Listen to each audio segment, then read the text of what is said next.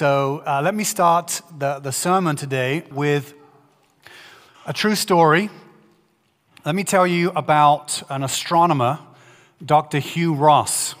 Dr. Hugh Ross. When Hugh was a young boy, his family was forced to relocate and move into a poorer neighborhood because Hugh's father, a friend of his, financial partner, business partner, defrauded them, betrayed them, and bankrupted their business and fled to Brazil. And so their family was left in great, difficult circumstances. So to relocate into a worse place, and then the public school that Hugh ended up having to go to, that he was zoned for, was not a good situation, and he experienced some bullying during this time at school. Hugh's parents knew there was something special, something a bit different about their son. And at age 7, he asked them a question. He wanted to know why stars were hot. And in those days, you went to the library to find the answers to stuff. So they took him to the library. He checked out 5 books on cosmology, took them home, read them all in 1 week. This began, then he basically gobbled up every book on physics and astronomy that he could. He would go back to the library. The maximum amount of books they let him check out each week were 5.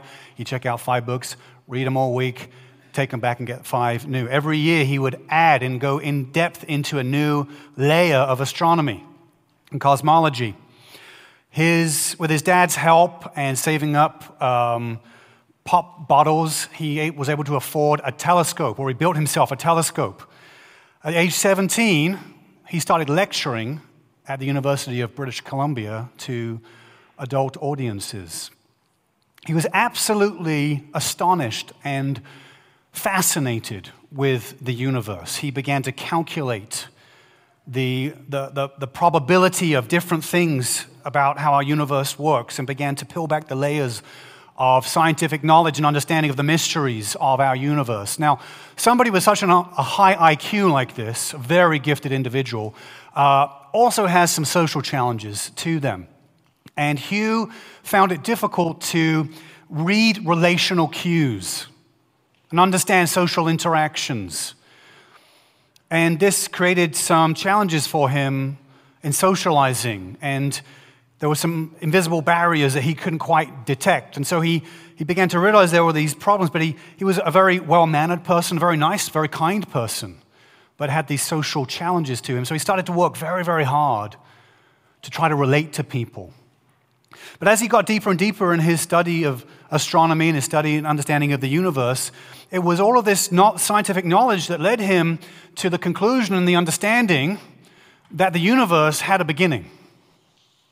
The universe, you can trace with mathematics and with all of the studies we've done on the measurement of the stars and how you see the expansion of the universe, you can trace it all back to a beginning point, that it wasn't that way always. It has a beginning. And with his brilliant logical mind, he rationalized that there must be something that was before this beginning. What is that thing?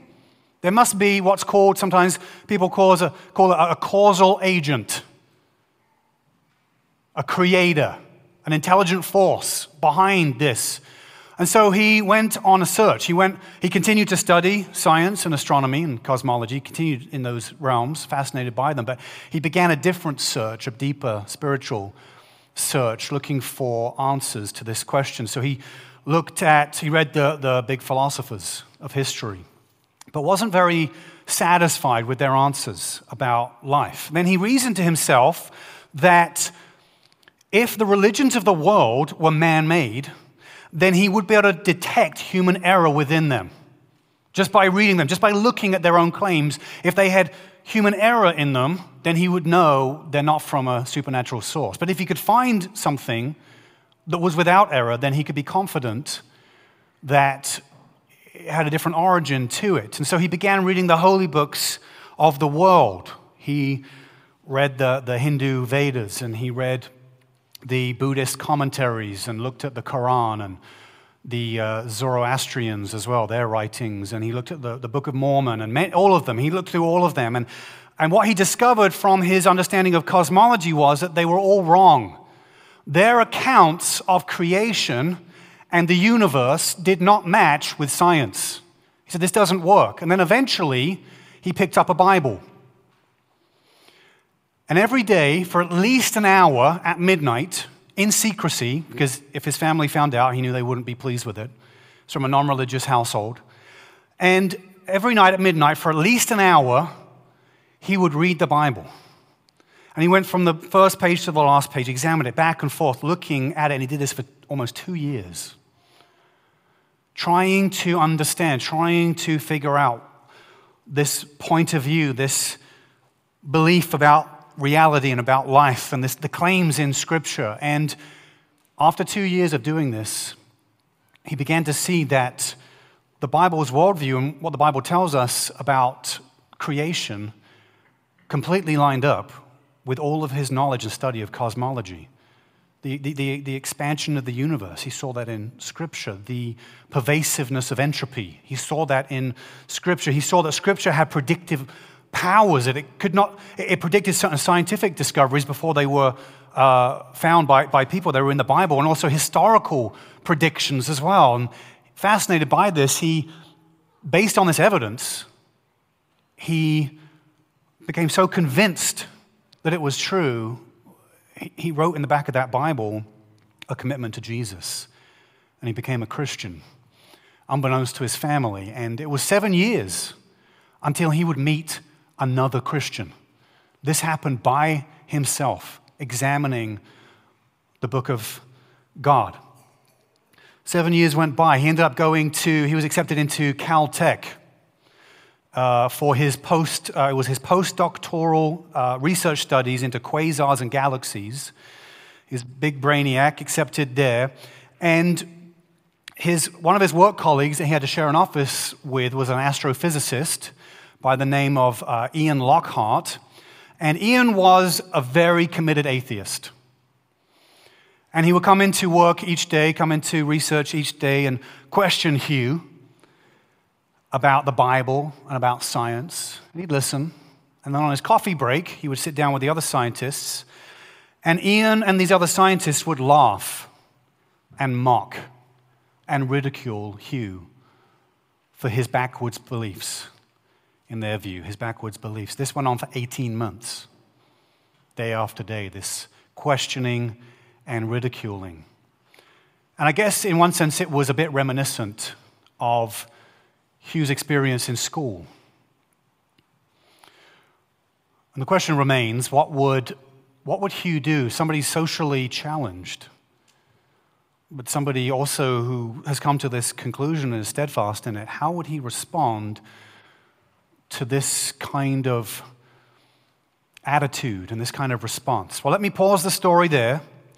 We're going to get back to, I'll give you the conclusion of it at the end of the sermon. Today we're starting week 1 of our series called Christmas in Chicago. Today's sermon is titled Glory, talking about glory. Explain what I mean by that. Let me start with a prayer, and then we're going to read Psalm 8.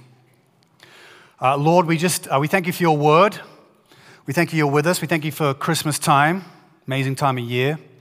And I pray that you would reveal to us your glory, and that we would see the impressiveness of the universe and creation, and that would cause us to worship you and know you and enjoy you all the more. And I pray for all those here today who don't know you, God, open their eyes that they would no longer be blind, and that they would know the truth and the grace that you have that's only in you. I pray it in your name. Amen. Psalm 8, verses 1 through 5. This is written by King David back in the day. He writes this: O Lord, our Lord. Notice there, first Lord is all uppercase, second Lord is regular. O Lord, our Lord, how majestic is your name in all the earth. You have set your glory above the heavens. Out of the mouth of babies and infants, you have established strength because of your foes, to still the enemy and the avenger. When I look at your heavens, the work of your fingers, the moon and the stars, which you have set in place. What is man that you are mindful of him, and the Son of Man that you care for him?" This is God's word. Now, this psalm is written as a hymn for God's people to sing. It's supposed to inspire praise and worship and adoration in Christians and believers in the Bible. And this word Lord is used. It starts off here, "O Lord, our Lord." And that first use of the word Lord is all uppercase. It's not like God's not angry with us. He's not rage texting us that it's all uppercase. The Bible translations will do this, where in the original language, the original Hebrew, when the name Yahweh is used, the name of God, the name Yahweh, when that's used, a lot of English translations will render it Lord, but not just any Lord. They'll render it all uppercase Lord, almost like it's shouting at you, trying to tell you something really big, really important. And this is from, the name Yahweh comes from when Moses encountered the burning bush, and God spoke to him through the burning bush and sent him on a mission to redeem the Israelites from slavery, redeem the Hebrews from slavery. And Moses said, "Well, who are you? Who shall I say sent me?" And God says, "I am Yahweh." The sound of that is Yahweh. Now, if you were to really say it in the original Hebrew, you'd have to hack up a lung probably to get it out. There's a lot of throat involved, I'm sure, in saying that, but I can't quite do it. But it's the sound is I am who I am. I am the I am. That's the name of God. And this is a unique name of God. No other ancient cultures were given this name of God, the Lord, all caps, Yahweh, the self-existent God. There was nothing before him. I am who I am. I am self-existent. That's why David can write, "Majestic is your name." It's majestic. That means to be magisterial, to be sovereign. It means nobody else is above you. Nobody else has control over you. There's no other God. All other nations, all other people groups have their gods and have their idea of God. Even non-spiritual people today have a God. They have a Lord. Whatever you value most, whatever at the top of your hierarchy of values, whatever you place at the top, that's your Lord. That's what you bow down to and worship and prize the most. That's God to you. That's your Lord. And for Christians, for believers, we say our Lord is the Lord, is Yahweh, all caps. The self-existent, uncreated God who was before all time, before everything was made. He isn't dependent on anything else. It's him all the way. That's it for us. And the mind-boggling thing that's revealed to us in God's Word when Jesus came is that Jesus himself, the disciples worshipped him, and Jewish people of that day, you don't worship something unless you think it's God. They worshipped him, but Jesus himself also said, "I am."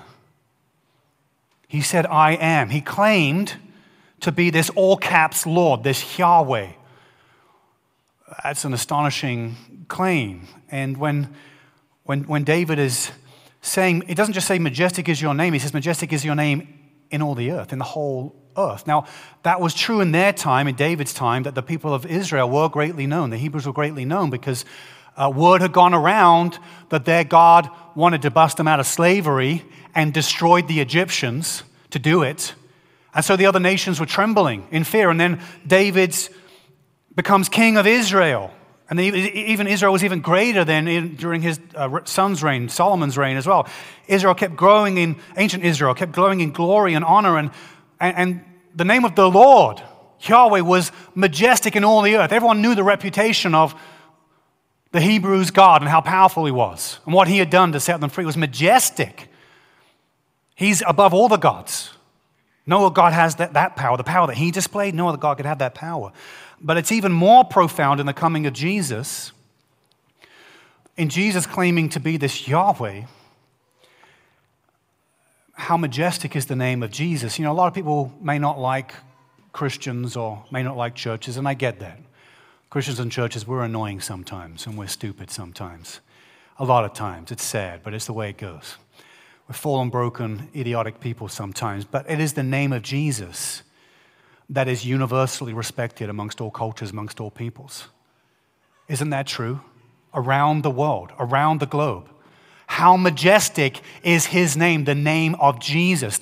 Jesus is the fulfillment of this word here, this praise psalm, this hymn, this psalm of praise from David that David wrote. We sing the name Jesus, don't we? Christians, we love singing about Jesus. People come to church and like, man, these jolly Christians, they like to sing about Jesus a lot. This is strange. But people don't get it. They don't get how much we adore Jesus, how impressive, how much respect, how magisterial, sovereign we believe Jesus is, that he is this Yahweh God who has come to us in the flesh. And so we're crazy about him. So of course we're going to sing songs to him. If you love somebody, you'll, even if you've got a bad voice, you might sing them something from time to time. You're just going to do it because you can't help it.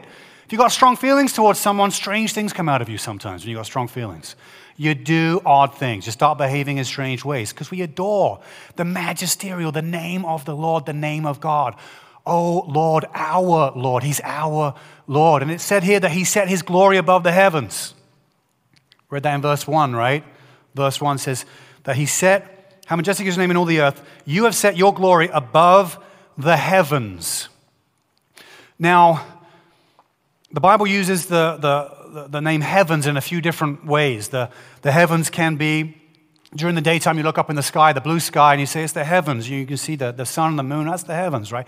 Or the nighttime you look up into the cosmos and you see all the stars and you say that's the heavens, right? Also it can use heaven to mean, the spiritual realm, right? That's where you go, when you die or something, or that's where God exists, right? Heaven can be used in different ways. When it says God has set his glory above the heavens, it's saying that God is beyond, higher than all those things, because other people groups used to worship the heavens, right? Sunday is named, all the days of the week were named after different gods, right? Sunday has its name because people used to worship the sun.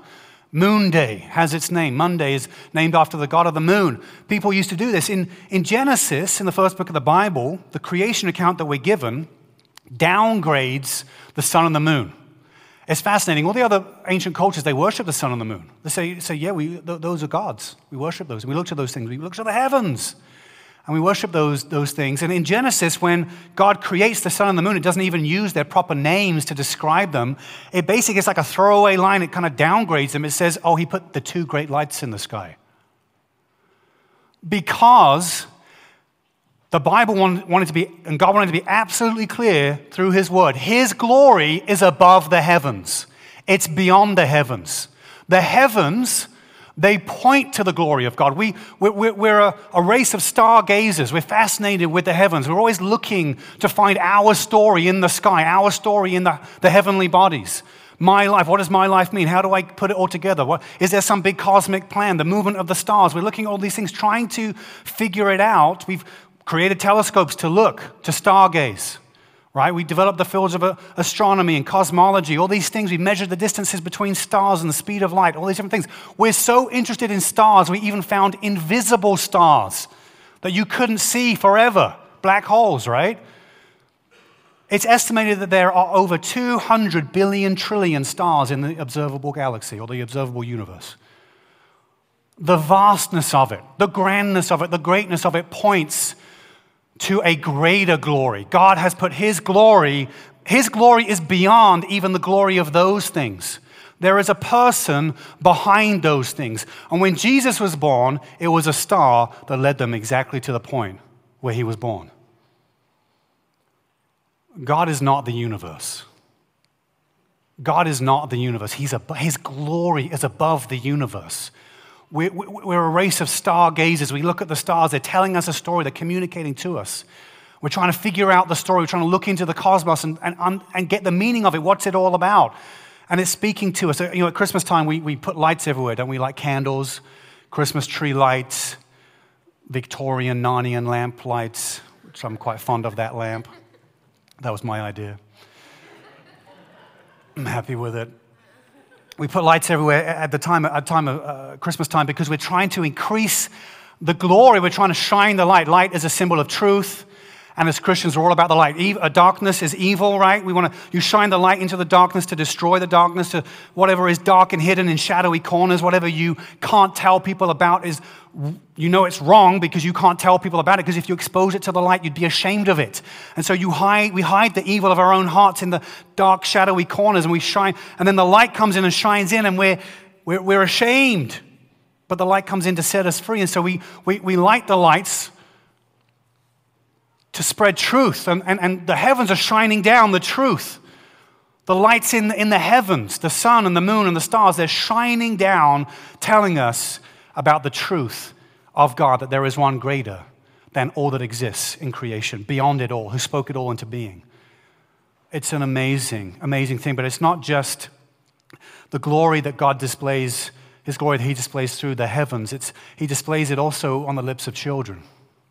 God displays His glory on the lips of children. And verse 2 puts it like this: out of the mouth of babies and infants you have established strength. Some translations say praise.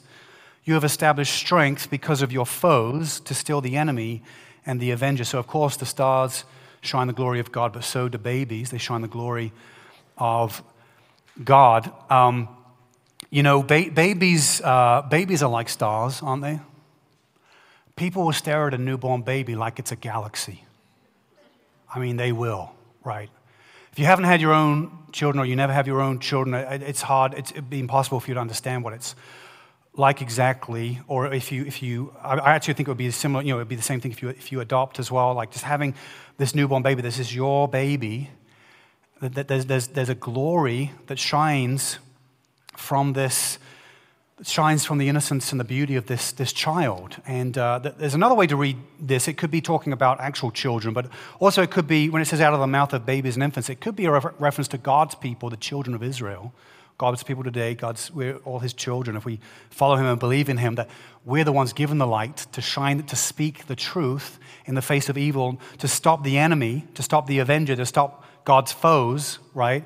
Where it says you have established strength from the mouth of babies, it is saying that's one thing we do as God's children. We shine the light, we speak the truth. But also I think it does mean that God has ordained from the lips of children and from the activity of children that children, they say funny things, don't they? Children say the most hilarious things sometimes.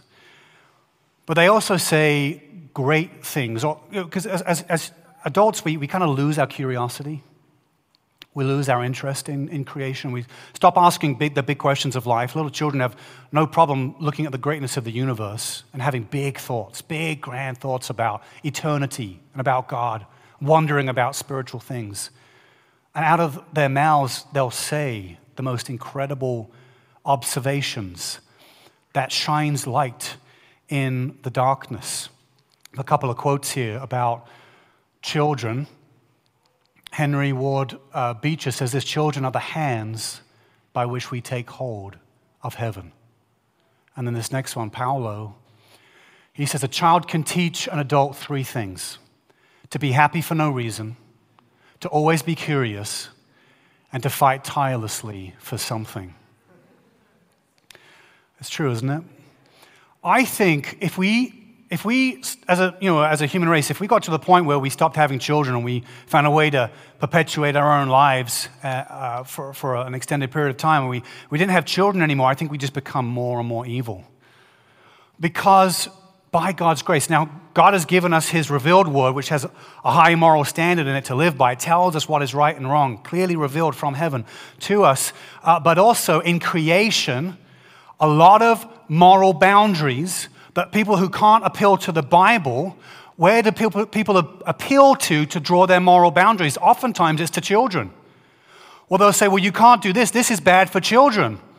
This is toxic. This is dangerous. This is harmful to children. This is traumatic for children. We've got to protect the innocence and the beauty of children. So if you get rid of children, or if you downgrade or hate children or despise children, or pretend, that children don't matter, you lose the very creative mechanism that God has given the human race to constantly bring us back to what is pure and what is innocent and what is right.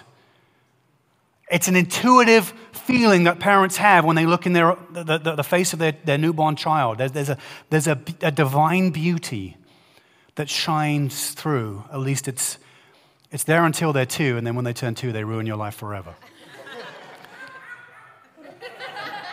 Which is why we're dedicating these babies today. It's the only hope that parents have. But because there is such darkness in the world, children, when they don't ruin your life forever when they turn 2. They just ruin it for like 20 years or something. I don't know. No, that's another joke. My wife, yeah, okay. We love children. We had 4 children. We love children so much we had 4 children. So, but there is real darkness in the world, and we can't ignore that. We can't deny that. And the way that you overcome darkness is with light. It's with light. And there's glory that comes from the lips of children. They'll say the most curious things about the nature of reality that makes parents and adults realize, I've lost something magical about my own heart. I've forgotten who I am. I've forgotten that life is a story. And that there's something magical about this life that I've forgotten. And God has ordained it to come out of the mouths of children, also out of his children, his people, to declare the light in the darkness. He said it in the heavens. The heavens, they're shining down. The stars shine down the truth that there is a creator. But also in the magisterial name of Jesus. The name of Jesus is glorious. It shines, telling us and showing us the specific way that we can know God. Not just the general way. Not just that there is a God, but who that God is and what that God has done. Let's look at verses 3 through 5 again. Psalm 8. David says, when I look at your heavens, the work of your fingers, the moon and the stars, which you have set in place, what is man that you are mindful of him, and the Son of Man that you care for him? Now, when we think about the greatness of the cosmos and the universe, when we think about it, it's so vast, so unimaginably.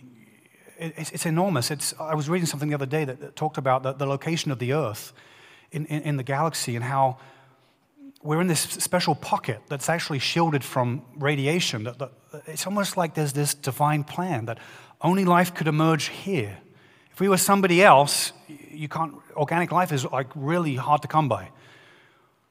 It's surprising. It's unexpected. It's humbling, but it's wonderful. In the vastness of the universe, God cares about you and about me. Who can fathom this idea? How wonderful. We're flying around a ball of fire with a third rock from the sun.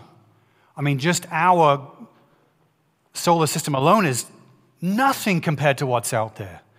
And then we're the third rock around this ball of fire, and then you and I, we're just the tiniest little speck on this rock. And God made you, and delights in you, and loves you. What a wonderful thought. What an incredible thought to have. When we think about the vastness of it, that God would prize us. And it says he made us a little lower than the heavenly beings. He made us a little lower than the heavenly beings. Heavenly beings, there's a spiritual realm where God exists and he's got buddies and friends and things going on there we don't know about. And the Bible has different names for this. So, there's cherubim, seraphim, spirits, angels. Some people believe in interdimensional elves. I'm not sure about that. But the heavenly beings are the host of heaven, the creatures, the intelligent creatures that are in the heavenly realms, and we've been made a little lower than them. And this is true in all depictions in Scripture, and even just the way we tend to depict angels and spirits, is that they're more powerful than us. They have more power than us. We've been made lower than them, but we're told in these verses that it is us who have been crowned with glory and honor, not them. They have not been crowned with glory and honor. We have been crowned with glory and honor. They were made by the great I am, but we have been made like the great I am. We have been made with the image of God imprinted upon us, which means there is divine brilliance and beauty in every human being, which is the perspective you need when you're dealing with your annoying neighbor or your annoying coworker, struggling with your spouse somehow, struggling in your relationship somehow. This is why the power of the Christian message, of the truth of the Bible, you only get this truth. It comes from Genesis chapter 1, that we're made in the image of God. It is not a scientific discovery. It is a theological conviction and conclusion that we are made like God. Just like the moon reflects the light of the sun. We are not God, but we reflect His glory. We are the stars of God. Just like God put the stars in the heavens, but they're not the stars of God, we are the stars of God. We're the heirs of God. We'll have the inheritance of God's kingdom. We're called to rule and reign in God's kingdom with Him. We're called to shine the light of His goodness, the light of righteousness. We're called to shine the light of peace, the light of love, and the light of joy in the world, the light of justice and the light of grace, to shine the light of Christ in the world. Jesus says to His disciples, I no longer call you servants, but I call you friends. When you're in a relationship or you know somebody who's much greater than you, they have more power than you, they're smarter than you, they've accomplished more than you, they're more esteemed than you, but they treat you as an equal, that is the most valuing experience you could have. In our relationship with God, He's clearly the greater one, yet He relates to us as equals. How amazing is that? You cannot receive more personal validation and value than how God relates to you through Jesus. In an amazing cosmic plot twist, Psalm 8, it's revealed to us that Psalm 8, it is about us, but it's about something much more deep, much deeper than what we might just read on the surface. We understand something about this psalm, Psalm 8. It's what's called an Easter egg. It's a secret prophecy. It was predictive of something. And if you fast forward into the book of Hebrews, later on in the Bible, the book of Hebrews in the New Testament, after the life of Jesus, it reveals to us what Psalm 8 was all about, the deeper meaning to it. It says here, in that verse 4, we read it, that the Son of Man, who is the Son of Man that you care for Him? You made Him a little lower than the heavenly beings. This is a reference to Jesus. This is what happens throughout the Bible. There are these secret Easter eggs, these references to Jesus. Jesus referred to Himself as a Son of Man. It's one of His most favorite phrases that He had for Himself. People are confused by that. They're like, wasn't He the Son of God? Why did He call Himself the Son of Man if He's the Son of God? Well, back in the day, there was a guy called Daniel who had some gnarly visions, and he saw coming from heaven, he says, one who looked like a son of man. And it was mysterious. People couldn't figure out, what did Daniel mean? And he was a Messiah who was going to be a savior. The mystery of it is that this person is from heaven, so they appear to be divine, but they look like a man. Well, who's that, I wonder? And so when Jesus shows up on the scene, He refers to Himself as a Son of Man, so that everybody would know that was the reference that from Daniel's revelation, from Daniel's vision, saying there's a Savior, a Messiah from heaven who's going to come, who is the Son of Man. So Jesus is saying, I'm that Savior, but also when He says He's the Son of Man, Jesus is showing His humility. He's showing that He didn't seek equality with God, something to be grasped. He's not the kind of God that, like a Monty Python foot that just wants to squash us and harm us and destroy us, but He's a God who comes down and wants to relate to us like a brother, take on our flesh. It says He made Him lower than the heavenly beings. That's Jesus. What is that? That's Christmas. That's the incarnation. Jesus was made lower than the heavenly beings. That would have been confusing for the angels. Be like, well, Jesus, you're God's Son, you're divine, uncreated, but now you've been made lower than us as a man. This is God come to earth, God come to visit us. In the book of Revelation at the end of the Bible, Revelation 22, verse 16, says this. I'll read it from here. Jesus says, I am the root and the descendant of David, David wrote Psalm 8. He said, I am the root and the descendant of David, the bright morning star. See, Jesus was in the lineage. He did come through as a descendant of David. He was born as a Jew with the heritage all the way tracing back to even Abraham, the man of faith. Through this line, this plan that God had through the Israelites to reveal God to the world, to shine the light of God's truth to the world. And Jesus is born in that lineage. He is the descendant of David, but it also says, I am the root. That's what he means when he says, I am the great I am.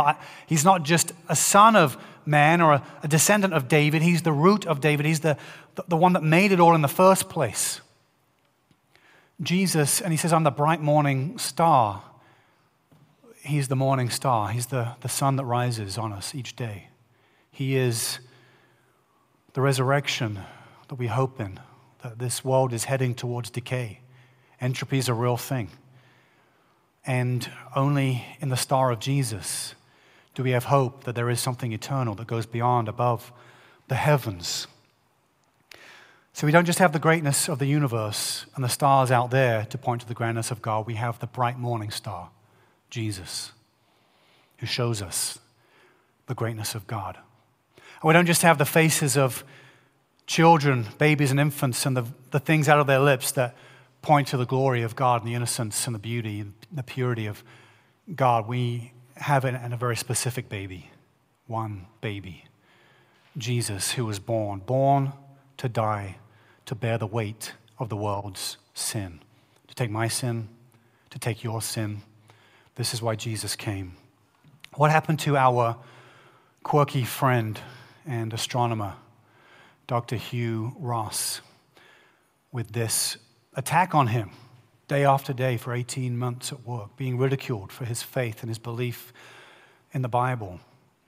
Well, this friend, or this colleague, Ian, showed up one day at work, and he made an announcement. And he said, I can no longer ridicule Hugh. I can no longer ridicule the Bible or Christians. I can't do it anymore, because last night I gave my life to Jesus Christ. And it was through the conversations over the months. It was the clear thinking and the reasoning, the clear understanding, but it was the gracious approach, Hugh's heart to listen and to respond and to always be available, his graciousness that led Ian into faith, real faith in Jesus. Hugh also had another work colleague, a biochemist, who after studying the complexity of the cell, and also realizing that science has no explanation for how the first cell came together. If you didn't realize that, science has no answer for how the first cell was formed. It doesn't know. This biochemist also gave their life to Christ after realizing there's a design here. This is a machine that has been designed. Hugh has gone on to write. He's written 23 books talking about science and faith. He started an international ministry called Reasons to Believe. He travels the world speaking, trying to explain to people, show people how the book of nature and the book of Scripture have a coherent and consistent message telling us about the Creator of the universe. And when Hugh was a boy, when he started to think about the greatness of the universe and read all these books on astronomy and cosmology, when he started to talk about the greatness and lecture at such a young age about these things, what is that? That is God establishing strength, establishing praise from the lips of children to talk about His greatness, how great and how wonderful His creation is. Hugh was blessed to get married, and he and his wife have 2 of their own children, and they're adult children now. And Hugh says that actually children have a strange attraction to him.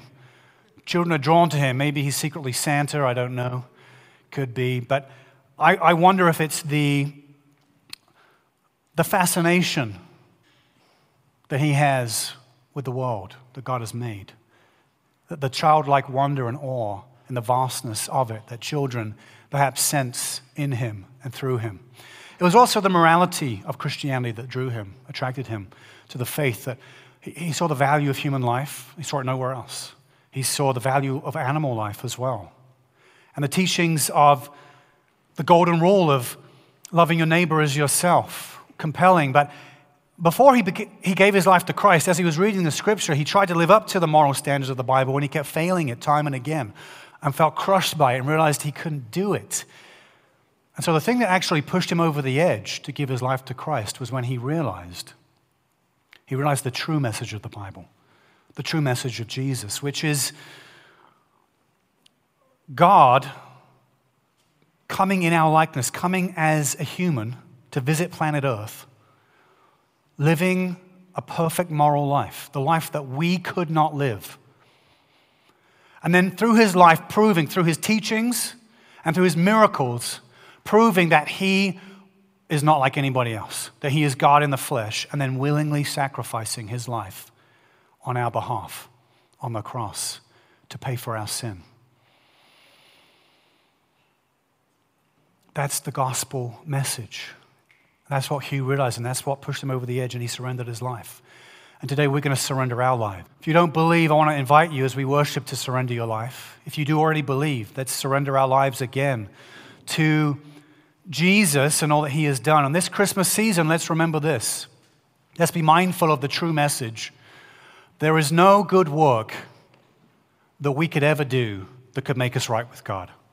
It is only by the good work of Jesus. To believe in Christ is to believe in Christ alone, which means there is nothing else that could save you. No other hope, no other narrative. Like Hugh Ross, who looked at all the other holy books and looked at the philosophers of history and concluded it's dissatisfying, it doesn't add up, it doesn't line up, but there is one who has come, who makes it all make sense. It's only in Jesus we have that hope, the glory that he has given us.